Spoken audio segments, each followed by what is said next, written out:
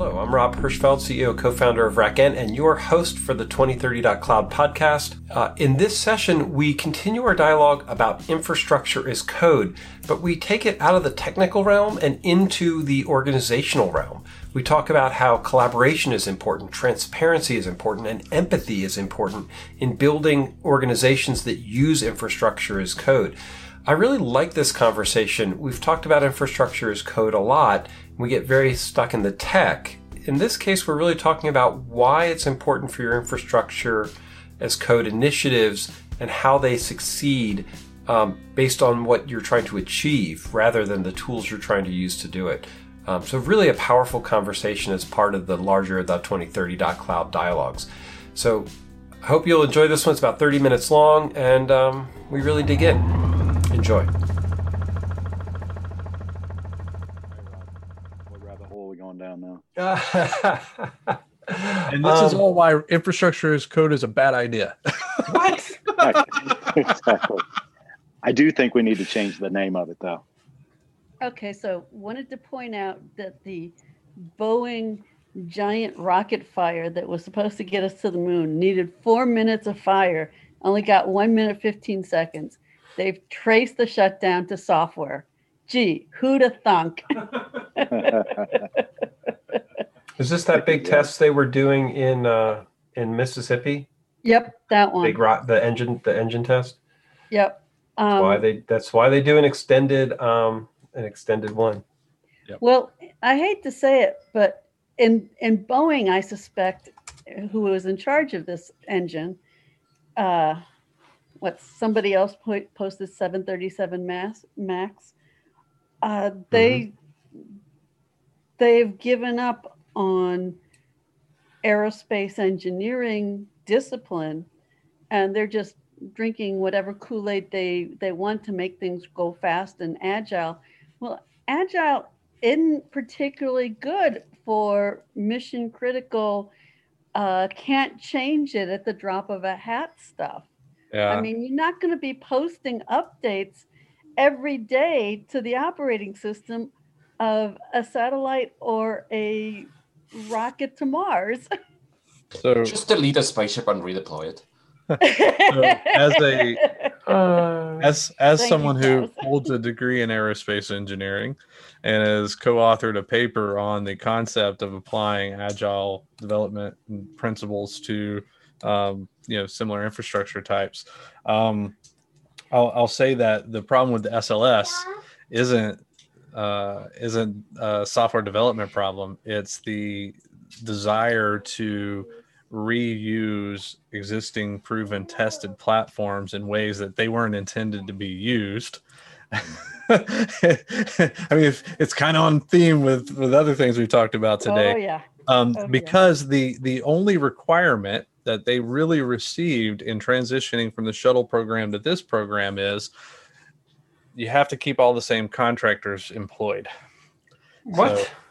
That was NASA through as you might expect from our congressional leaders. Part of the reason why SpaceX is able to iterate so much quicker than say someone like NASA and their programs is because NASA, like Boeing, have these distributed workforces. Like the workforce is distributed, and it's mainly done for political reasons or through adhering to political processes or oversight and regulations. So, while that test fire happened in Mississippi for a reason, and it's because someone in a political spectrum made sure that it did. Not because there was Senator Stennett. No, there was no accident because I've been there, right? I used to live in New Orleans. That is a NASA facility in the middle of friggin' nowhere. Absolutely. Thank you, Senator Shelby. Thank you, Senator Shelby. I was on the space station in 1989, and we were working on various aspects. At some point, pretty much everything stopped because there was a need for West Virginia to have part of the space station contract. NASA figured out there was this software that this one company in West Virginia was capable of writing. So the contract was put out there and the competition occurred. And it turns out that another company moved 2 employees to West Virginia, filed the RFP response from West Virginia and beat out the West Virginia company. And nobody knew what to do. Everything got put on hold again because West Virginia still didn't have a piece of the space station contracts. And that was back in '89. We had the same problem with the heat distribution.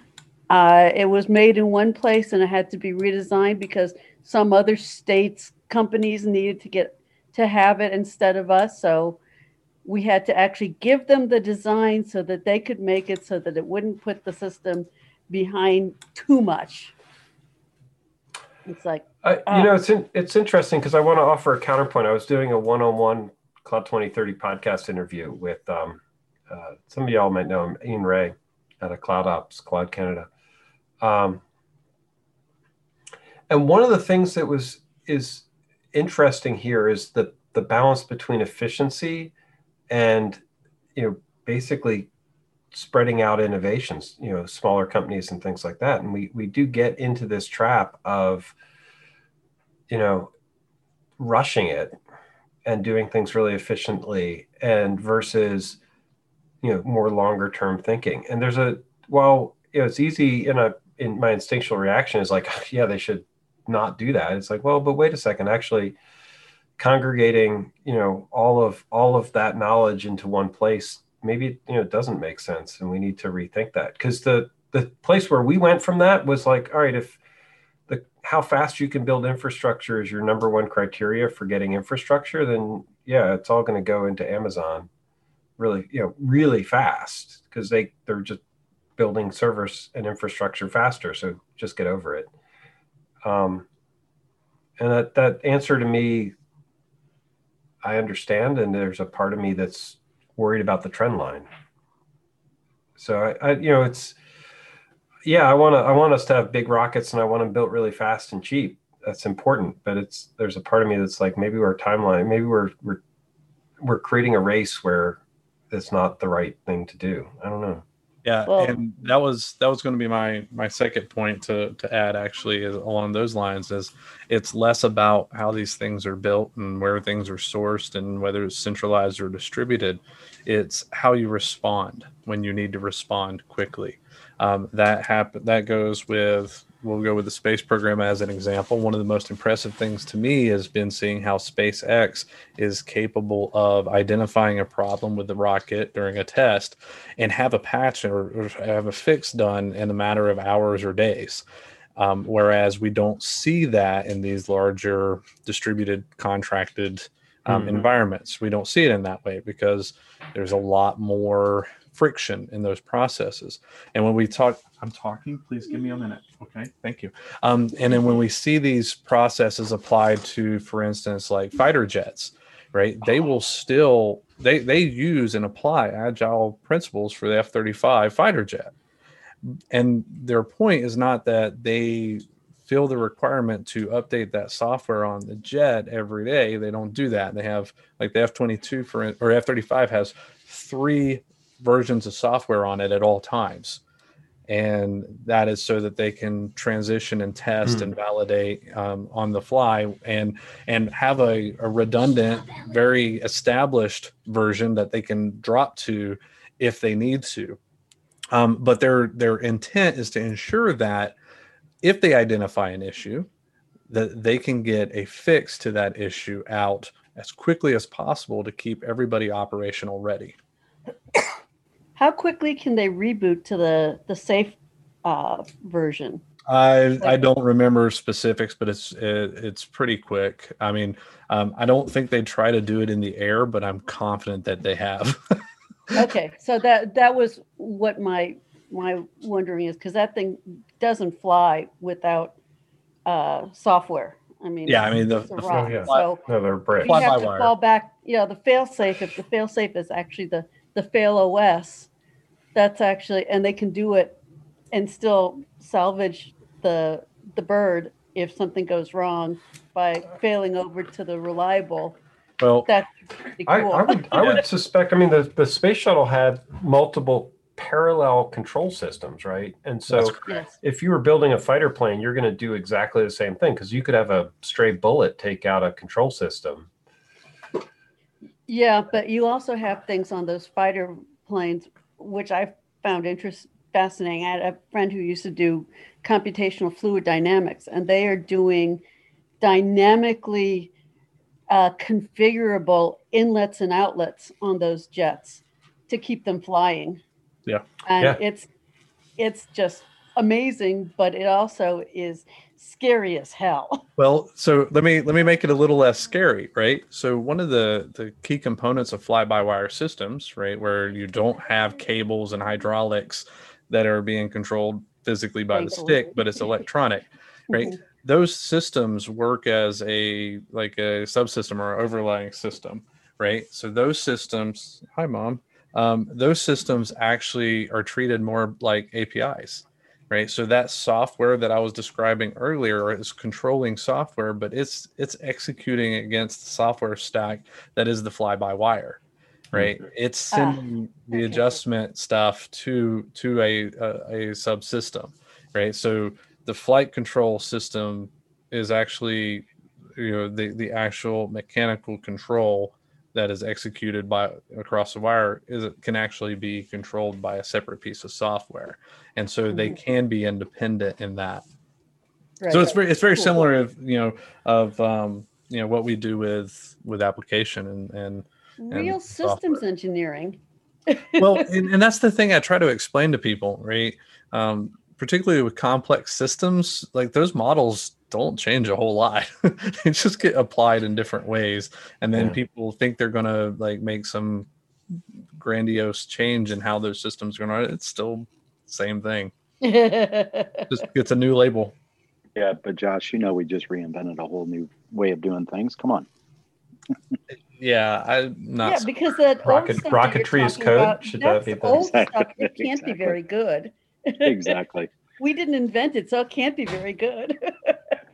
Come on, you bunch of boomers! That is this is actually interesting. I would take Larry had said something about infrastructure as code, and I would take us back to that if y'all want. And just as a side note, right? Part of to me with these lunches is the ability for us to sit down and talk about anything. If somebody has I have topics that we could bring in, but I actually like the connecting and talking and geeking out as a thing. And we still need to do our book club. I'm horrible about staying on topic, but we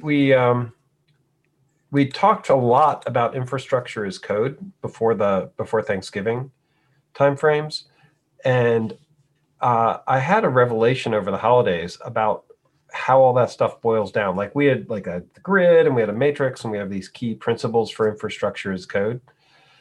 And I thought about it all, and this is related to the rocket stuff. It's junk. In that the purpose of infrastructure as code is to collaborate. Yes. And all of the principles, everything that we talk about, like repos and state infrastructure and all everything else, which I still believe is core to the tech.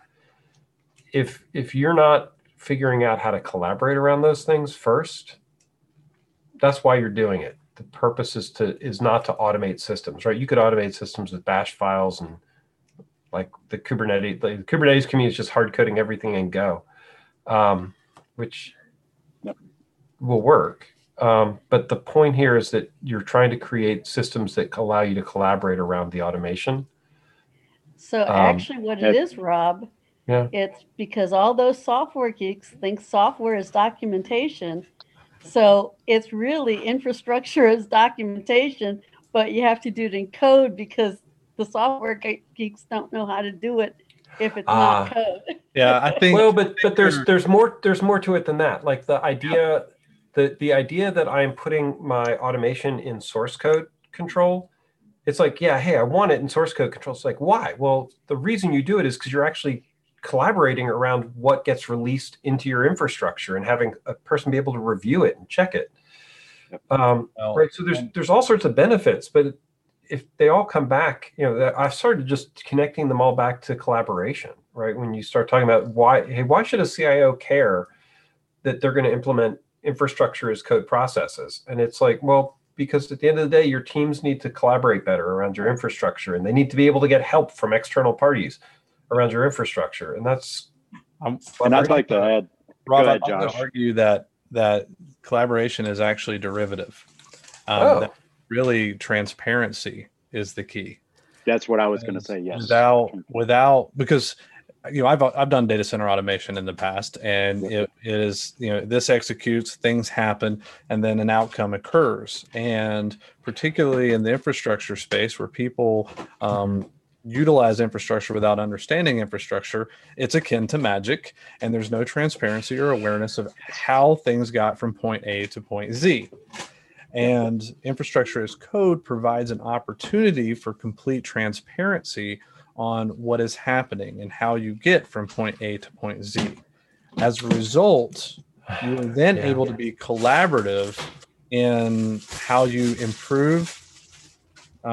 improve those processes, or how you explain and hold yourselves accountable for the outcomes of those processes. And I'm glad you hit it, because I was actually going to go there as well, because that's one of the things that I see as well, is that it is about transparency. It's about being transparent on what is going on, so there's accountability. And then also at the same time, kind of like Josh was saying, it's about getting collaboration. The goal is to collaborate, to get others to buy into what's going on, but also to contribute to it. Yeah. But the problem still the problem still is that those that don't want to collaborate, they still want to hold near and dear to their heart because they're doing a thing that they feel is more important and don't want to go for the overall objective. You know what I'm saying? So they don't want. Go ahead. Yeah, I was going to say from Keith's perspective, it's, what if my guy gets hit by a bus? Exactly. So from the CEO perspective. So many buses. Exactly. It is a valid point, though, like that there is a knowledge transfer component there. Like you write your infrastructure as code so that you enable someone with less knowledge than yourself to reproduce what you just deployed. Yep. And then let's add, attempt to understand it without having you sitting there over their shoulder. But I still go back to part of the collaboration piece is I want to reuse other people's code. I want to bring in new pieces, right? Because that's right. I totally agree.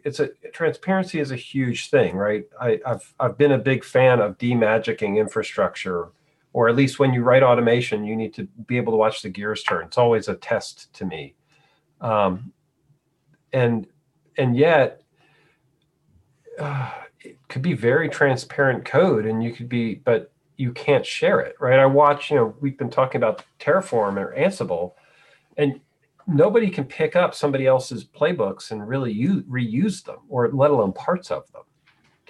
And so there's you can't collaborate. Like you could collaborate, like, so we've put a Terraform plan into Git, and my team can use it, but nobody else can reuse what I've done out of that plan. And if somebody changes the stuff I depend on, then it breaks what I did, right? Oh my God, you Terraform apply a new thing, they pull down a new provider, and the provider changed syntax somewhere that broke your whole infrastructure. And I ran into this. Rob, go ahead, Rocky. Reuse still isn't there, until we have all this stuff documented in repos.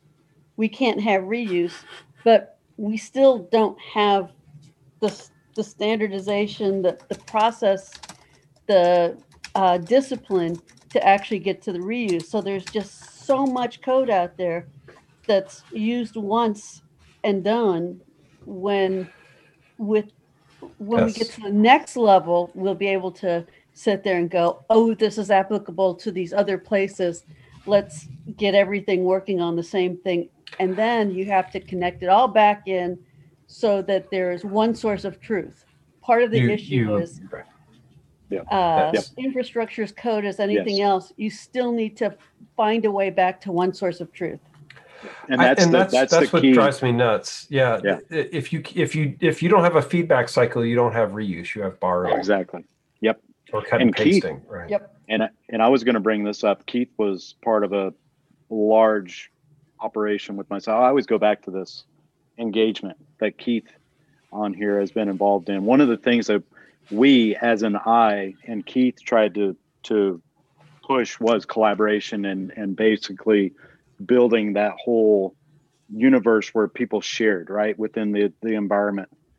There was a lot of pushback because of certain individuals or teams that did not want to participate in that in the enterprise, right?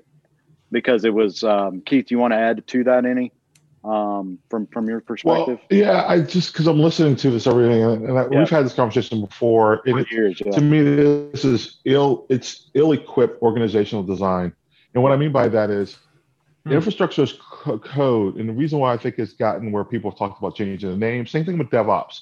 People are like, it doesn't fit anymore. It's not inclusive enough. It's not broad enough. All of it is because these are techniques to achieve an end. What I always draws back to this whole conversation of what is it you're trying to achieve as an organization and design an organizational construct to achieve that goal, right? And you can use infrastructure as code, you can use iterative development, you can use waterfall. I don't care what you use as a methodology of achieving that goal, but the construct of organization should be things like open transparency, celebrate your failures. We are peers, work as peers, as a collective team, reuse of work. So that means that you are constructing work in a way that can be picked up by someone as long as they understand the technology being used. It should be done in a consistent way that makes sense. So we have documentations, back to Rocky's point, that says this is how we do this thing. This is how we create playbooks. This is how playbooks will function. This is how we do idempotency among playbooks within the pipeline. And what Larry was indicating is these are some of the issues that we had trouble with. People love infrastructure as code because it's like, ooh, I'm a hardware engineer, but I get to do coding. Yay, I'm now a developer. But one of the hardest things that we tried to do is, did I take Josh out there? One of the things that we tried to do was institute the concept of no. I'm sorry, let me back up. Because one of the things you end up having was these system engineers that would basically go, okay, let me go figure it out, do my little stuff, and then I'll write the code. And one of Larry's pet peeves is, as from an automation perspective, no, you write it all the way through, you step through your code, and then when you find the right solutions, it's already there. We had one guy who every time we were dealing with Moss, every time he went through a rebuild, he had to refigure out how he solved the problem that he had before. Yeah. And that's because he would not understand or adopt the automation principles that we've talked about. So to me, it's we as engineers, and you guys know I say this all the time, we're our own worst enemy. We have to step back and look at infrastructure as code is not an organizational construct. It's a method of achieving a goal using a technique or tools of or a combination of techniques in order to accelerate your adoption of the endpoint. The idea is to have an organizational construct, transparency, teamwork, celebrate your failures, collaborate. All those things are organizational constructs that will allow for infrastructure as code or DevOps as a total principle to excel. And I think, Josh, you wanted to add something there. Well, yeah, because I spent a lot of years automating primarily with PowerShell. I have a repo private with thousands of scripts that are useless. Like I go back. I can go back now and look at them, and I might be able to pull one clever bit that I did something in there that is repeatable, reusable. The challenge being, and I'll liken this because it's an extension of what Keith's talking about. While I was at Cisco, I would write automation scripts or scripts to help automate some of our most common maintenance tasks that we'd have to do. Now, most of those maintenance tasks would happen with a team that existed in India. And these were phenomenal administrators. They did great work. And I would write and test and validate that the script would work. And I would submit it to them for their maintenance window, which started at like 10 p.m., right, Eastern time. And around 11 o'clock, they would call me and tell me it was okay for me to run the script now. Because after you just gave it to them. And I'm like, no, this is for you to run. Oh, well, yes. we're not going to do that because we don't want to mess anything up. It's like, nope, It's tested, validated, it works. What I learned is that I needed to bridge the gap of their understanding and the capabilities of the automation. So I learned that basically I needed to provide a prompt that all it said was, you are about to execute maintenance this on this target. Would you like to proceed? Yes. That's all they needed. Right? They needed validation. But they needed that to feel like it worked within the framework that they. Now, over time, several of those folks got more comfortable. But when we think about things, for instance, like infrastructure as code, we need to remember that, to Keith's point, we have to have very specific defined outcomes that everybody is agreeing that we're moving towards. And to garner the type of collaboration and consistency, we need to recognize that the level of skill, knowledge, and awareness of how we get to an infrastructure as code, like uniformed framework, not everybody's going to get there. What the biggest example of this that I share when I present and talk about automation is, if you're not sure about that, just watch any person who does a demonstration of their automation tool or whatever it is. They'll go in the console and they'll execute it, and then they'll pull up a GUI to prove that it worked. Yep. You should never do that. I'm just like, you should have comfort. Do that. Yep. And you bring up a valid point, because I went through a series of, the ACI automation, from a Cisco perspective. Yep. And, talking about the automation, from ground up, completely deploy a full fabric all the way through. The first thing that people outside of the team that was doing the automation, the first thing they wanted was that web interface. They wanted the validation that it was working, rather than watching that it was actually working and saying, we've already put this into pipelines. We know this works. We know the results. We've tested, validated. They still had to have that validation. But the other thing I want to add, I don't see that as a problem. Go ahead, Larry. But I don't. No, I mean, it's one of those things.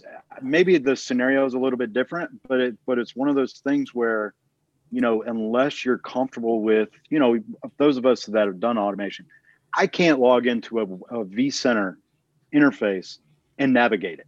I can't log into an ACI fabric and navigate it. I can automate the hell out of it, though, because I know all of the API endpoints. I know all the different things I need to do to get to the goal, right? The goal isn't just that single thing.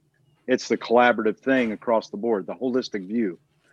But the thing I wanted to add, and then I'm going to hand it back to you, Rob, is you made a comment about not being able to reuse playbooks and things like that. Mm-hmm. What we saw, again, this goes back to Keith, and what we saw is that too many of, let's just say us, when we get into automation, we only look at the thing in front of us, right? We don't look at the bigger picture of how we develop automation skills, how we develop the automation tasks, what they look like long term. So I only look at, I need to do this thing. I don't care about anybody else outside of that. And I don't care what it looks like 6 months from now. Were those skills that I think that we need to get better at, is that we've got, back to Josh's point, we're not doing anything different than what we've done manually for 20 plus years. We're just being able to automate those things. And we know what it takes to get from here to there. We need to bridge those gaps to make things more portable and usable with less friction across This to me comes back to a lot of the tools that we use were designed to solve individual problems on individual systems. They weren't designed, to Josh's point, with transparency, to my point, with collaboration, right? Yep. Those were added after the fact. They weren't the first. The transparency and collaboration, I think, are critical to building good automation systems. And it's an organizational. They support the organizational design. Some of what you were talking about to me is an empathy, and I saw an SREcon talk that was really good about empathy, automation empathy. Mm-hmm. And Josh, like your thing about, hey, before something starts, I want it to treat me, ask me a question, acknowledge my anxiety before the thing runs, or, hey, something big's, I set up automation, something big's happening. Having a UX to, have empathy with me, my anxieties as the operator to see that it happened, I don't think is wrong. But there's a dimension in a lot of these automation systems that we don't acknowledge. It's a perspective where who is the user versus who is the developer. If it's an operator, you need to actually design with the operator's perspective in mind. Yes. And so if you're doing it, then you're going to use the console. But if it's an operator, you want these extra cues because you didn't write it, so you need some sort of communication. So along those lines, it's an individual tool versus an organizational tool. An organizational tool has to have more cues in it. So Rob, I would, I'm glad you put that empathy down, and I would like to extend empathy the way it has been described here beyond the warm and fuzzy, right? Empathy is not just, let me take quote unquote feelings into account. I'm not talking about that, right? Generally, if you're managing a very large, broad software development lifecycle internally, I'd like people to regard empathy as, well, what is it, the specific build that I am? So forget infrastructure, just a large software development cycle. Yeah. Anything that I'm building, a component within the software, right? If I'm responsible for a library, a self-contained library, as far as I'm concerned, how that interacts with the larger software code, as long as all the contributors to each library as it exists, where it falls in the larger software build, I regard that as empathy as well. Now, people try to do it with software contracts, what they're building, what component they're building, but this is where this happens, this anxiety happens as is. But if people understand where the component is that they're building in the entire large software stack and what the dependencies, not necessarily what the exact dependencies are, because that becomes very hard in large software process, right? Where the potential dependencies could be, that I regard as empathy as well, right? If you regard how we do cloud builds now, somebody that is perhaps doing an upgrade or like to incorporate a new IAM build in their Terraform provider, they need to have this empathy that, where exactly are all the secrets that are managed within, whether that is, there are touch points within Vault, what other components could it perhaps interface with? This is where it helps. So, before I go on and proceed, hey, I got to talk to my IAM team as well, because this is where the failures will happen. If I go ahead and then change what my tokens are, or, if I incorporate new tokens within my serverless build, I got to make sure I actually talk to the IAM guys as well. No, we're laughing. No, it's I regard that as a part of empathy as well. It's so important. So it absolutely is, and this is where you say collaboration really, really matters. Yes, collaboration matters, right? If you look at the whole, that Mobius strip of a DevOps lifecycle that people really talk about, each person is responsible, or each team is responsible for different parts of that lifecycle. Well, there are lots of other little circular loops that go on in each build process. You have to know, what you're taking in and what you're impacting in that whole DevOps lifecycle. it's a lot easier for me to understand that because people who have managed, software development life cycles, very complex software builds, it's intuitive to us. So I don't necessarily like this demarc as, empathy should just be, well, are you an operator versus are you a database build guy? Are you a database performance guy? All that can collapse into, if you regard all of it as a large software development build. There could be components to it, sure, that are very hardware-centric, hardware-focused.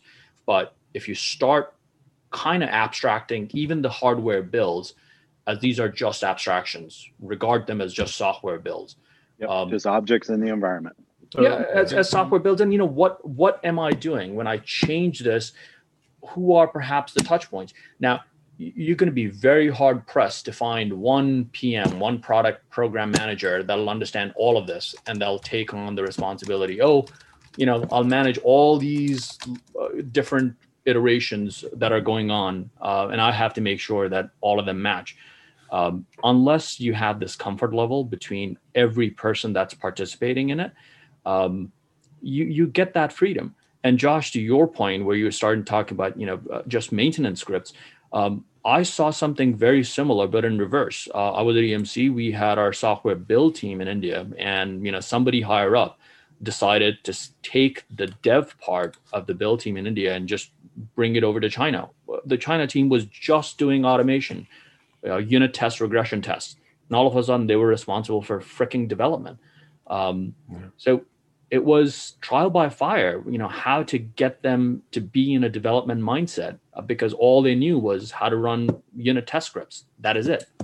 And now they were being burdened by, we're not getting shelled in scripts. We're telling you what to actually write. You're not writing automation scripts anymore. To bring it full circle with infrastructure as code. Yep. I think the biggest challenge along infrastructure as code, and Rob touched on this earlier, and I know Larry had made reference to this, it really comes down to a lack of empathy from the infrastructure providers and understanding the ramifications of the changes that they make to their code, to their APIs. I tell you, one of the biggest selling points I ever, and it was funny because the product managers at SolidFire, some of them were like, why are you talking about this? It was the fact that we had side-by-side APIs. We had every API for the SolidFire system existed in code and was accessible in perpetuity, like every version of code they had. So all I had to do was to tell my strongest automation supporters for SolidFire, like, just hard code to the version that you have. And it doesn't matter. You can update the SolidFire system. And I'm using SolidFire as an example, but this is an example of how you can be empathetic to consumers for infrastructure as code. But you just hard code to the version that you validated and tested. You can still provide all the updates to the software, indefinitely without changing your infrastructure automation. We don't see that very often, right? And instead we say these changes to your automation are gatekeepers to you being able to take advantage of whatever the latest greatest features. And in our case, we released an update that improved efficiency like 25%. That's huge. Like that means millions of dollars for some people. But if you weren't going to be able to upgrade your automation framework to take advantage of that, that's awful. It's horrible. So, Absolutely. good design principles that I've started to use is, yes, Terraform gives you providers, so you can have specific providers. But, if people don't have an appetite, right, they say, no, we don't want multiple providers because, how do we manage all this? And this is part of where the education comes in. You can start, even in the build push, you can start pushing out feature flags and start telling people, hey, these are what will become relevant to you. So, give them some comfort level, month, 2 month, a quarter ahead. They start seeing these flags switched off, but they know what they're writing to. As a reminder, while the next build that they are building to, they exactly know how the other part of the code is going to use it, because they're not, active, but still they show up as feature flags. So it's any new developer that they bring on, even that person, out of curiosity, should be asking, hey, I know it's switched off, but what is this? What are we? this is where empathy comes in, right? Always have some kind of a forewarning that this is what we are all building towards. And oh, by the way, make sure you hard code those versions of providers and Ansible versions and all those. Let's just go there too. All right. We're way over, and I need us to wrap it up so I can. You like how I brought that home again? So I can stay on schedule. But I love how this conversation turned, because I think we've gone. This is a really meaningful infrastructure as code conversation, and I really appreciate everybody's thoughtfulness on this. This is what it's really about, and this is how we have to explain things. So, thank you, everyone. If you can join us on Thursday morning, I'm gonna start focusing the conversation on some grids and actually talking through different future scenarios. So it should be a lot of fun. And if y'all have a speaker or topics. I'll line up and bring the team in for image deployment stuff. We can do cookie cutter. I'll try and post it in advance so people know. Awesome. Bye, guys. See you guys. See you all.